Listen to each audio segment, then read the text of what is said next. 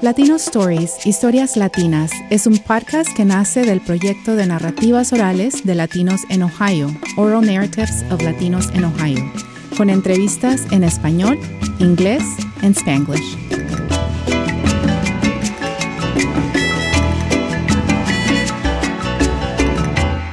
Welcome to Latino Stories. I'm Elena Fowlis. My guest today is la doctora Paloma Martinez Cruz.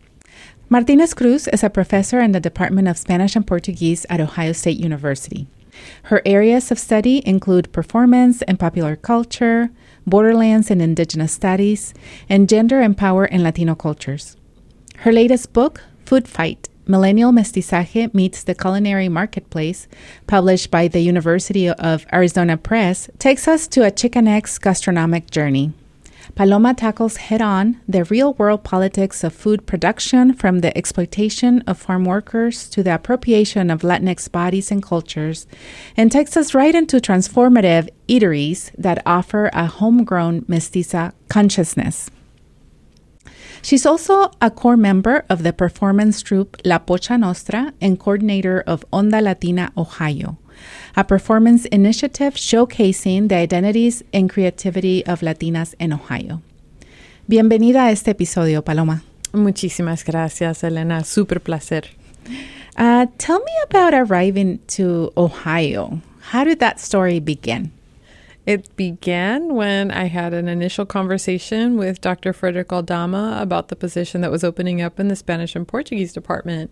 They were looking to hire a full-time Latinx cultural studies professional. Mm-hmm. And that's it's a bit of a unique combination, a department of Spanish and Portuguese that has a mission also to include the study of U.S. Latinx cultural production. Mm-hmm. So I was excited about that because that's where my degrees both were. And so, you know, my first time visiting was when I got the job interview. I was a finalist for the position. And I was so impressed with the work that I was going to get to do and the people I was going to get to do it with that I didn't much think about what it would mean to become an Ohioan. I didn't have that in my head really as much of a category.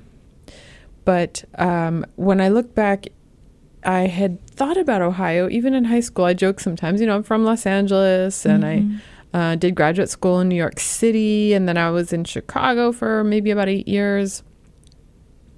I was at my first time in the Midwest was at the University of Illinois at Urbana-Champaign, and I had a 1-year postdoc. And I was, you know, and then I got a 1-year job in Northern Illinois. And, well, it wasn't 1 year, actually. I started applying pretty quickly after that. So I was in the Midwest, right? Yeah. I mean, I knew from, you know, hard winters. Yeah. I knew from waiting for an L train in a parka, you know, with the Chicago wind blowing all around, and you're just kind of crying a little bit.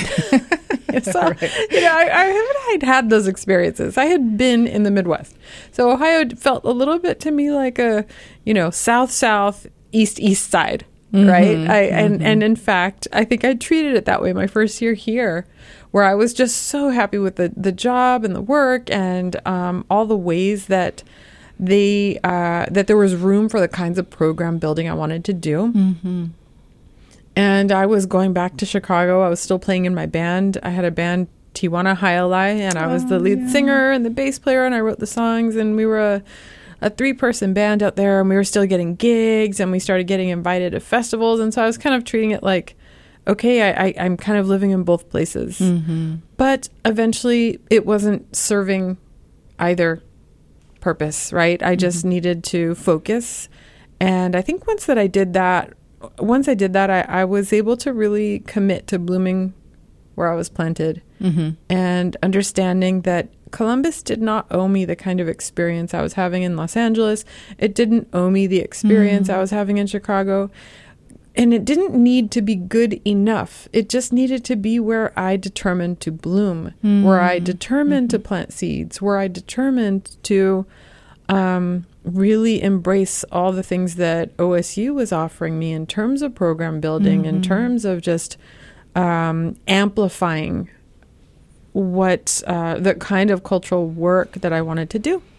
So when I was here, with your help, Dr. Elena, we started Onda Latina Ohio, and I kept working on that. I am now coordinating it, and we're doing, we've been doing that for a year. Next year it'll be 10 years. I know. I was going to ask you about that. Man, that's been almost 10 years. Yeah. I really like time fly. Yes. I really like what you said about giving its own space to Ohio, right? Like the Ohio doesn't have to be this or that for us or this other replace, the places where we've been. It can be, and it is its own thing, and this where you build, maybe other parts of yourself or grow or bloom. I really like that word, bloom. Yeah, and if you're not set on comparing it to other places, then you're able to open up to what is here. Right. And if you can do that, you're going to find endless things to explore. But I think for somebody who comes from the big urban cities that I've come from, you might start comparing, or you might be tempted to do that. But it really, my life gave me the chance to have a different perspective, and I'm glad for that. Right. And it took time. But I think that I had so much opportunity to build the kinds of things that I wanted to be part of. So instead of thinking of it as Columbus owes me a certain way to be, I'm like, what kind of way can I bring to it? Right. What can I be here? What can I do? And it's all in my mind how I determine to inhabit a space. And I tell my graduate students over and over, I'm like, that place doesn't owe you anything. You show up, you figure out how you're going to be. Don't figure out how to fit in. Figure out how to thrive. Right. And you'll bring the space with you to that commitment to being your unique self wherever you're planted, and you make room for that where you are, and the opportunities and the energy will follow. Right. Paloma, how did your interest in food studies come about? Well, I did tell you about moving to Columbus, right? One of the things that I quickly realized is that, that is the last remaining thing that I will compare is really like how to get good Mexican, right? I could talk the talk, but really walking the walk is a whole other story, right? Like I know how I should be, and it's an aspiration, but like really the hard part is food is life. Food is culture, food is energy, and food is place, right? The sense of place that food gives you, that connection. So I think, of course, like anybody, I started looking for where that connection could come from. And I started noticing that a lot of the Mexican-tinged, Mexican-inspired restaurants were actually... they were white-owned, and they were also white-facing. And when I say white-facing, I mean that they did not anticipate Latino patrons or Mexican patrons who were going to get their feelings hurt, frankly, when they come in and see this defamatory advertising and image system that they have going on. Right. So there's a lot of there's a lot of defamation Mexican restaurants in Columbus. There's also heritage-owned restaurants, but they also have adapted flavor profiles to meet the expectations of non-heritage consumers. And while there is nothing racist about that, people should be able to eat whatever they want. When it's accompanied by defamatory image systems, something hurtful is going on. Paloma, you just mentioned that you're from California and you've been in the Midwest for almost 20 years, I think. Back to that how time flies theme. First you were in Chicago, you were in Illinois, and then now Ohio. How do you see each of this region engage in food production, food justice, or injustice? And cultural appropriation through food. And you just mentioned a little bit, right, as sort of the different types of restaurants that are out there and not being conscious of how they're representing the culture that they're selling in a way, right? Yeah. So when I was in Chicago, I lived in the famous Pilsen neighborhood, which is Spanish-speaking, Mexican-dominant neighborhood. And I know it's changed a lot. Even when I was there, there was definitely the phenomenon of gentrification. And, you know, that was definitely taking place. And now it's thoroughly transformed. But still, the restaurants, there was a lot of Mexican food that was prepared with care, prepared towards a Mexican diner, so that the flavor profile was consistent with something that you might find in Mexico. And that was also something that, you know, as an educator, as a single mom, I was going to find that it wasn't going to, you know, eating out wasn't going to mean that now I can't pay rent. You know, I was able to go to places that were working class and I think I'm getting a little weepy now thinking about it. It's okay. You know, like just like just the tacos de nopales and things like that. I could just run out and Flor de grab calabaza. everything. So that was a really beautiful food culture. And, you know, I want to say that was, you know, missing that connection was something that opened my eyes in specific ways to, you know, when I would step out and, you know, you work, you can't always, there's not enough hours in the day, right? If you're going to sit there and, you know, figure out the guisado and the rice and the beans and the tortillas and the, you know, it's really a lot of work to put together something that has that value, right? And so I was just, you know, looking around here and finding that, yeah, the defamation restaurant scene or the heritage restaurant that was going to be very, very much geared toward the appetites of non-heritage consumers. And they have every right to do that. But it's the kind of the talking down, the laughing at the fact of Mexicanness that I was seeing over and over again, where that was the butt of the joke, you know? Right. So I think that there's some hopeful things going on, but again, the folks that the folks that will be affording handmade tortillas that are organic, that are heirloom, the folks that are eating real frijoles, the folks that are eating, you know, I guess the non-GMO, the organic food, the sourced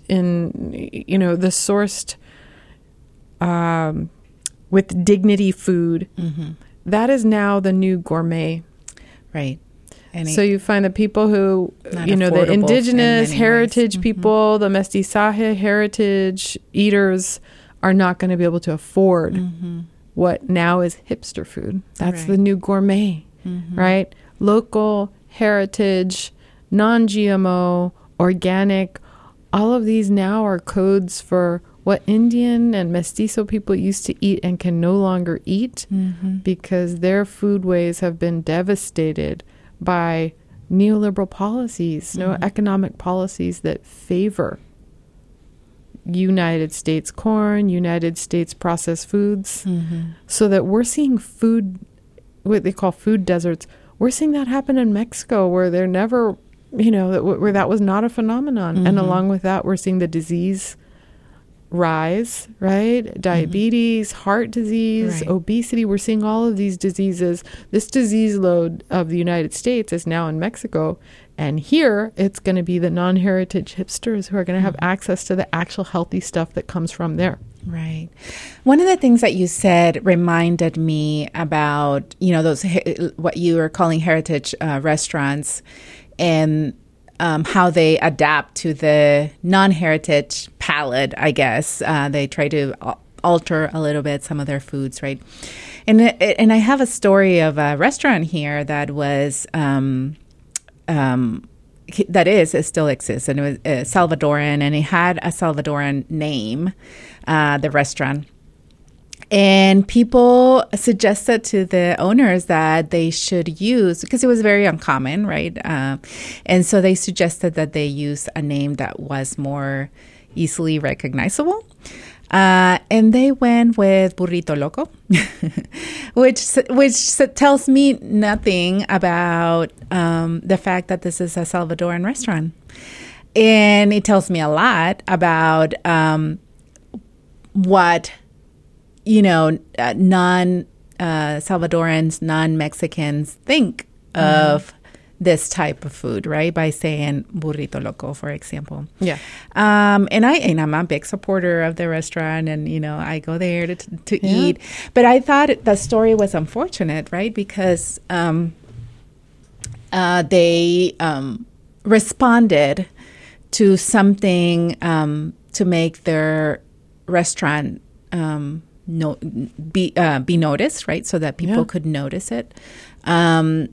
And I think maybe those sacrifices, that part of your identity or your tradition or your culture wouldn't have to be sacrificed if you lived in other regions, right? Right. So that's, something that I think about when you mention that. Yes. Mm-hmm. There is an interesting, this is an interesting place in terms of a deliberate move towards the middle. Mm-hmm. This is where fast foods, Columbus, Ohio, has fast foods trying out new items, new menu items here, because this is considered the middle America. Mm-hmm. It is diverse, and it is diverse in ways that are predictive of how the rest of the country is going to handle something. Mm-hmm. But this is that, like, middle of the, when you want to figure out how the middle of the road in this country, behaves, this is your town for that. Mm-hmm. And you kind of feel it, right? There's a definite, there's something kind of hegemonizing. There's something like, yes, but make it vanilla, right? Yes. There's not a lot of risk or, and risk is not rewarded very well here. Mm-hmm. And that definitely plays out in the culinary scene. But there's a lot of examples of the Burrito Loco shift, right? Mm-hmm. Right. And one of the best taco trucks in town, or it's not really quite a taco truck, but it's a, Latin American food fusion type of truck. And they have the name Exotic Latino Grill, right? Or Exotic Latin Grill, Exotic Latino Grill. Yeah, it has that word exotic. It is the word exotic, right? Exactly. They're like they're saying, we know you don't know us. We know we're unknown, or we know we're other, right? So it feels like there is a lot of self-othering for people who are for migrant, for heritage business owners trying to make a go of it. And so my hat's off to them, right? I fully understand that they understand where they are. It doesn't have to, I don't have to be crazy about it, right? But, I get it. I get what they're coming from, is trying to make a viable living of selling their food and creating something that they're good at. I want their businesses to prosper, and yet it's sad to see them play to that middle denominator. In ways that are kind of specific to Columbus. Like I remember in Chicago, one of the biggest Latinx street festivals, for which Chicago was very well known. One of the summer festivals was called Festival del Sol, I think it was, right? Here, the equivalent is Festival Latino. So it's like you have to signal, like, okay, this is the thing. This is the Exotic Latin Grill. This is the Latino festival. This is the, Burrito Loco. I remember there was a place called Taco Loco. Like, yeah, we're crazy. But there's a deeper history in that, right? That locura thing, it actually does come from the notion that you cross the border to get crazy. You cross the border for the margarita. You cross the border for the marijuana. You cross the border for whatever vice And and Mexican tourism and Mexican beer companies, they have all fed into that, right? Like tomorrow is Cinco de Mayo, right? They've all fed into the Cinco de Drinko attitude towards Mexican culture. And that's very much exploited in restaurants. And that's one of the big ways where you see that exploitation or that defamation, what I call culinary brownface. You see it a lot around beverage culture, right? Come get drunk at a Mexican establishment. Come get crazy. We're loco, I say. So that comes from that cross the border for your debauchery. And that's has its roots in the Prohibition era, where booze was illegal here. So you cross the border and you party hard. It's kind of like Mexico is the permanent speakeasy. And these, people who are selling alcohol, they want you to think that, and they want you to come through, and they want you to get crazy, and they want it to be the Mexican, what do you call it, St. Patrick's Day, where you just license to debauchery, and that is, people make bucks. Right. But it's at the expense of, a culture's dignity, right? Absolutely. I just think of, I lived on the border towns, and I as you speak, I remember that, just people going across the border para hacer un desmadre, ¿no? Para hacer todo su desmadre, and not really interested in visiting the city, but in el desmadre, no? Yes, basically. There's a lot of industry around specifically that kind of tourist, right? The Senor Frogs or the Cabo Wabo or there's a whole industry that is around making sure non-heritage folks from the north are going to feel like they have that speakeasy, get crazy frat party customer service, right? Tequila body shots and the Tijuana handshake is pouring a bunch of tequila down someone's throat. So those are all important. Those are important cliches that both sides of the border perpetrate, right? I think both sides of the border are culpable for, there is one, that demand, but Mexican tourism and beverage companies also feed that and stoke that. Right. One example that I have, and it's actually a performance I did, was I went to the biggest costume shop online and did a search for Mexican in one of the search terms, and then woman was the other search term. So Mexican woman. And it revealed one costume.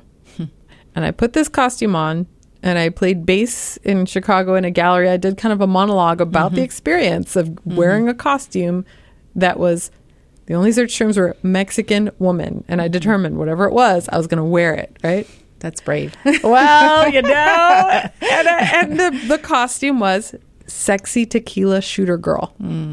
So I was basically wearing a polyester bandana. It was just like, and boy, was I cold. Yeah, I bet. Yeah, that is brave, Paloma. Thank you. So tell me a little bit more about this term, culinary brown face. What are some other examples that you have that sort of can help us understand even more how this exists? Yeah, I think one of the places to look at, once your eyes are open to it, you can't unsee it, right? Once you come in and start seeing the cliche decor and the mock Spanish, right? Like there's an advertisement. There's a place in Lima, Ohio called Banditos, right? So right from the get-go, you have this stereotype that the Mexican Anti-Defamation League has worked really hard to get rid of, right? There used to be Cheeto Bandito, and that was the mascot for the Frito-Lay company. Right. And the Defamation League said, hey, you got to stop that, right? Just like they did with the Taco Bell Chihuahua. But some parts of Ohio are not hip to that. And so there's a restaurant called Banditos. It's clearly not heritage owned, and it's not heritage facing, right? And they have a drink special every month called Cinco de Drinko. That's what their special is called. You can come in the 5th of every month and get cheap cocktails or cheap drinks. It's like a happy hour day once a month. But they don't do that on Cinco de Mayo because they already anticipate they don't have to try and win people into their restaurant on that day because they know they can guarantee everybody's going to come out and say all these non-heritage people are going to mysteriously be seized by the spirit of Cinco de Mayo. Yes. And observe it faithfully. Right. Which are, by the way, the only people observing that, unless I would say, there's a kind of Semana de la Raza. There are people who are heritage culture who will anticipate the kind of exposure that they get that day and then shift it to actually be a cultural celebration. And I see that going on. I do see that going on more in the West, but out here, the drunk culture, the bar. Yeah, we need that, right? You're seriously. Yeah, let's get some of that. Let's swap out what we got going on and get some of that. Yeah, you have to make sure. I mean, you do. You get that all the time right here in the Midwest. They come, come Cinco de Mayo, and they're like, oh, happy Cinco de Mayo. And I'm like, well, do you even know what this is? Or they tell it to anybody, like even if they're not Mexican, right? And exactly. Like, what are you observing? Are you really that thrilled about the Battle of Puebla? Does that really reach you down in your heart? Right. So I love the idea of like a Raza week or just Semana de la Raza, an educational opportunity. Educational. That's right. Educational and it's a time opportunity here in the Midwest where people need to party. My God, I sympathize. Right.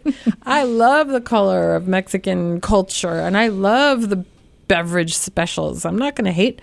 I love that stuff, but to not attach it to defamation. I don't think that's a big ask, right?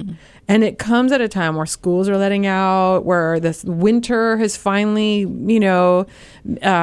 taken, right? Winter is finally in the rear view, and you don't have to wear your heavy coat, and you can just, right? I understand it's a very external, get out there time of the year, and what could be better than, Mexican food and drinks to warm you up finally. Right. I'm for it. I just would like to see some more education so that it doesn't end up being the most bigoted time of the year. Right. I agree. How does your book, or you and your class, Taco Planet, which did you teach that? We're going to teach it next. Yeah, I am. It's in the final stages of getting approved. Great. I've worked, I've been working on how to create that kind of a class for undergraduates here at OSU. So how does that, your book and this class coming up, employ a decolonial approach to food studies? Yes. Well, I think it's important to understand what colonial is, right? And colonizing behaviors are, one, upholding racist values, upholding the superiority of white and European civilization. And two, they're extractive. So colonial approaches to food are extractive. And that means ripping off people, taking things out of context and misappropriating them, right, for your own gain. So you see a lot of that kind of extractive food around here, where people are, non-heritage folks are taking cultural symbols and, and food, taking it out of context and having no kind of relationship with the community.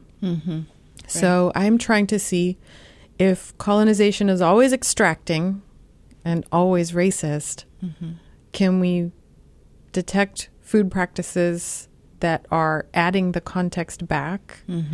What does it mean? What do these communities mean? What is the experience of these communities? What is the experience of a taco truck, heritage-owned taco truck in the Columbus community? What is that experience compared to the taqueria that is kind of geared towards non-heritage, the hip scene, the hip crowd? And, if we can maybe build some critical tools for understanding how these are very different kinds of establishments, right. And they mean something different in our community.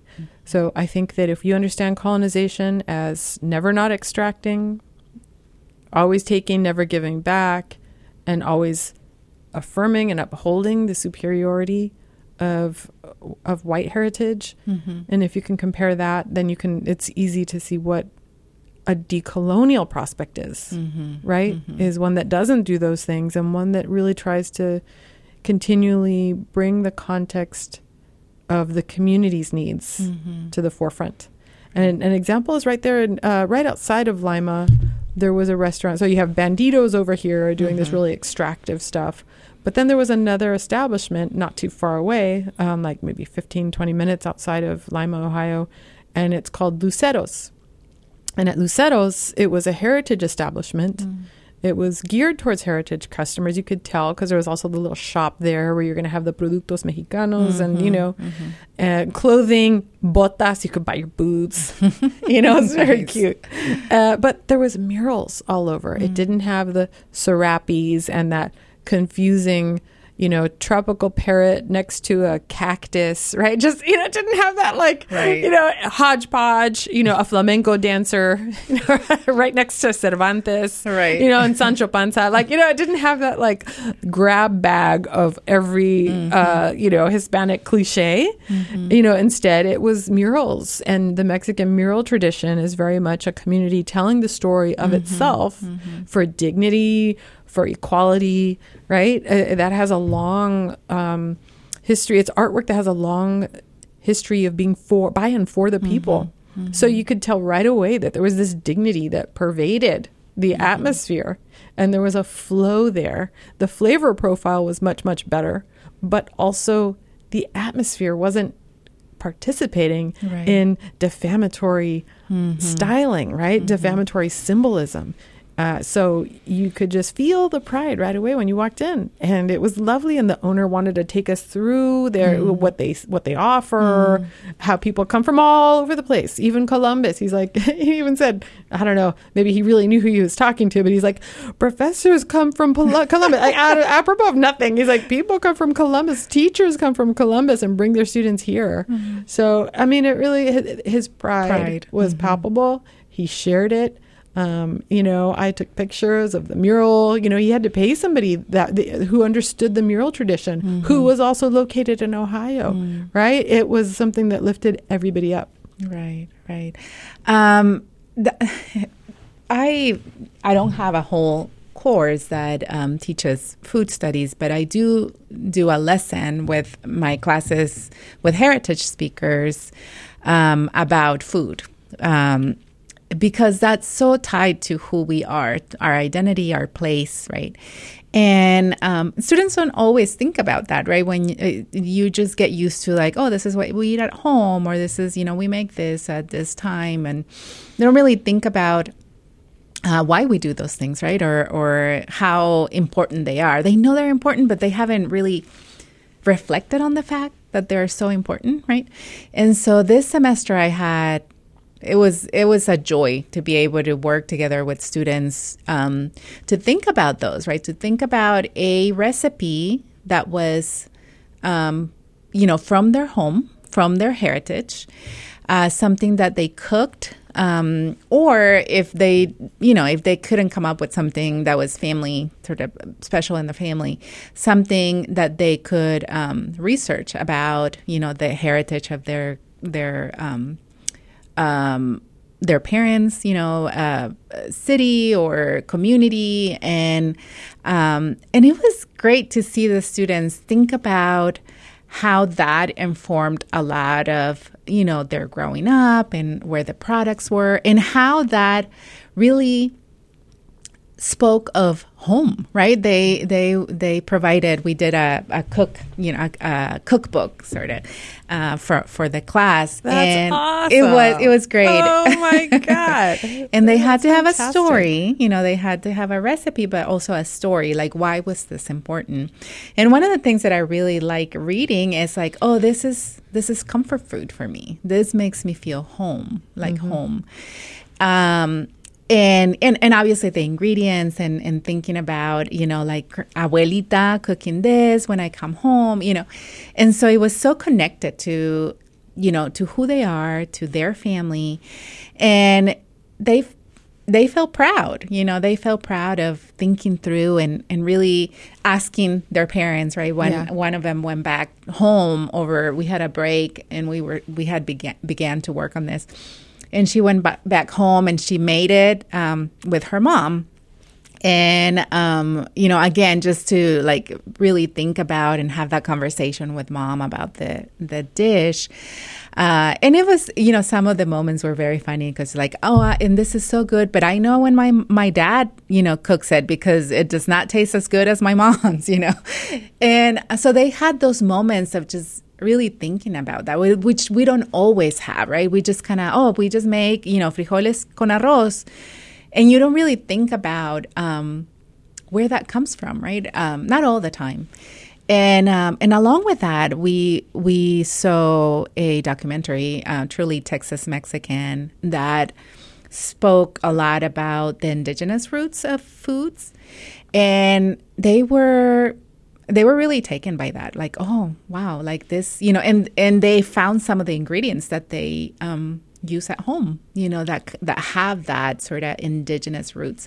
And it was really great to see them think through how food is not just like this, because we are absorbed by this idea of like fiesta, right? This idea of fiesta, celebration, and food is not that, right? It's more than that. It's very connected to us, to our culture, to our family, to our memories, right? It's part of our memories. I mean, the smells that we can think of is like, it transports you somewhere. Yeah.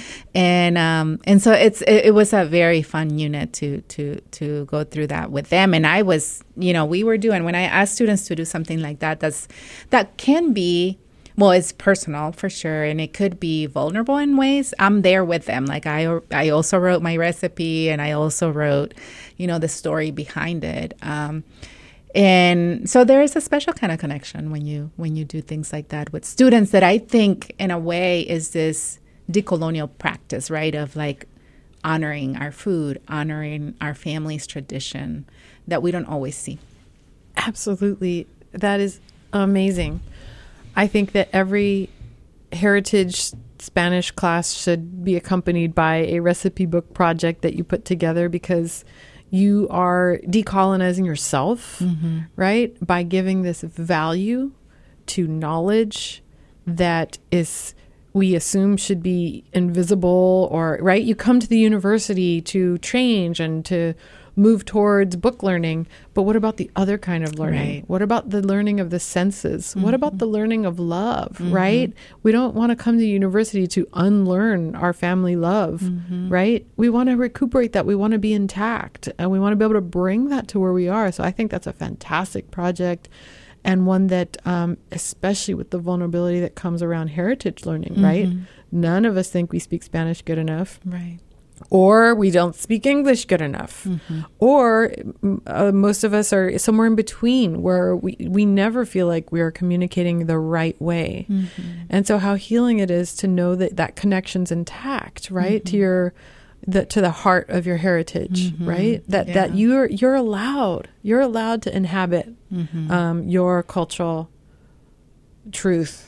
Right. No, and you can share that, and something about yourself. And I think that when people don't have access to language skills, I think that food is the last place they kind of hang on to, or maybe they're the most enduring place that is like, but this is my passport, this is my participation, this is truly who I am, because this is my home appetite, this is my paladar, right? Like that, you cannot fake that. That is my...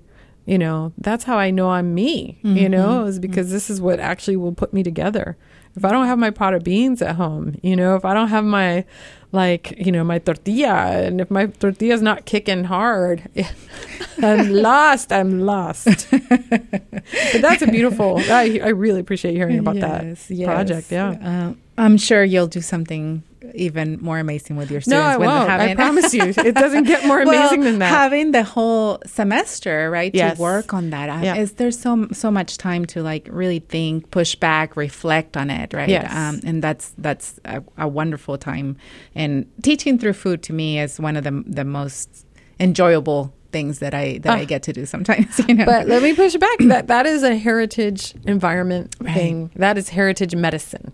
Like that is like chamanismo at the level of like people restoring something, which I think is happening in a heritage language class. Absolutely. Right? Restoring something that you feel was lost or taken. There's violence in that. And so I think that the food is the medicine. And where I'm planning to teach it, there's no that it does not anticipate and it doesn't need to anticipate a heritage student population. Exactly. Everybody's welcome, but we're going to be like looking at food journeys a little differently than the people who are experiencing the consequences of deterritorialization, the way that a lot of Latino, Latin American students do in this country. Right. Paloma, I know that you, like me, are a fan of Father G from Homeboy Industries. Talk to us a bit about your chapter on Homegirl Cafe. Yeah.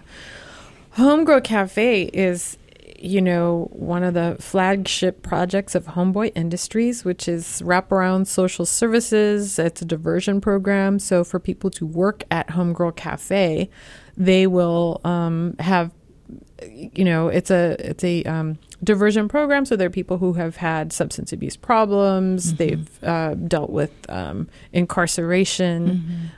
So it is a rehabilitation and diversion program. They're at high risk. And this is to provide job skills, but it is all the way through. It's beautiful that people work on growing the food, on making sure that everything that comes on the table, that, all the produce is organic, on getting those job skills, on working with the folks in the kitchen, that teamwork and cooperation that happens so beautifully in a kitchen, or troublingly, right? It's a stressful place too, but you learn a lot from that as well. And so people have gone on to be career, cooks and have really, really valuable skills and a new kind of self-respect. The servers are not, it's Homegirl Cafe, but also men work in the cafe if they have interest in that. And it's really transformative. If you're in LA, you must go visit, you must try the food. And if you can take the tour, you must, because it is an extremely transformative space. And I think it is a decolonial project. And it was nice to be able to write a chapter that was, in fact, a love letter rather than just denouncing and decrying and dismaying. It was nice to have a love letter about what Father Greg does for the community. And what an example, right, of a decolonial practice that takes into account a population that for most of society is irrelevant, right? Is a nuance more than somebody to invest in. And here here Father G has found a way to bring people back, right? To to provide, again, full dignity. And I think it comes from that working the land, to the plants, to getting your hands into the dirt and growing something, taking care of something, seeing it grow, and having pride in that work, right? Absolutely. And that is, it's not just decolonial, but it goes back to, what I said about blooming where you're planted. Right. It's not trying to take home girls and homeboys. It's not trying to slap that out of their hands. It is saying that who you are, where you are, and where you're from, you don't have to turn your back on those things to be a healthy, whole, productive person. And that means something to me, that you can be from the neighborhood, you can be from the barrio and still care about that. And it's not trying to, take young women and put, put them in a skirt suit and make them all look like real estate professionals, real estate agents. It's not like, everybody has to conform and conform to what upward mobility in this society should look like for the middle class or for the elite aspiring. So it doesn't do that. It feels very organic. It feels like, be you. Add to that. Don't subtract from that. Right. Don't look at you as a deficit. Look at what we can add to your perfect self. Right, right. Paloma, what are you working on right now? What am I working on right now? Well, I'm glad you asked because I'm working on a biography of Ruben Castilla Herrera, an activist, and it's actually benefited very much from your oral history project because I'm quoting. So expect to hear from me when the publisher wants permission to include a quote from the interview you conducted with him. Yes. So, yeah. That's going to be called Trust the Circle, Ruben Castilla Herrera's Devices for Inciting Compassion. And I could think of no better segue out of talking about Father Greg to talking about Ruben and the way that in this community, he was our Father Greg. He was our Cesar Chavez. And we want to remember him as such in a space, specifically in Ohio, where we don't have a lot of Latinx leadership to celebrate. We don't have a lot of progressive leadership that was had so much heart and so much fearlessness that he was always extending. So I want to make sure that we don't just remember him and put him on a shelf, but that we activate the things that mattered to him. Right. That's why it's called Devices for Inciting Compassion. I want us to keep doing that inciting that he was so good at. And I want us to take a page from his book and put that to work because he's not done talking to us. Right. Paloma, that's another love letter. One to Homeboy Industries and one to Ruben. And we miss him and we are... he left a gap in our community, and hopefully, through reading that, we can be ignited again, like you said. We need it. Yeah, and thank God I get to celebrate these people, right?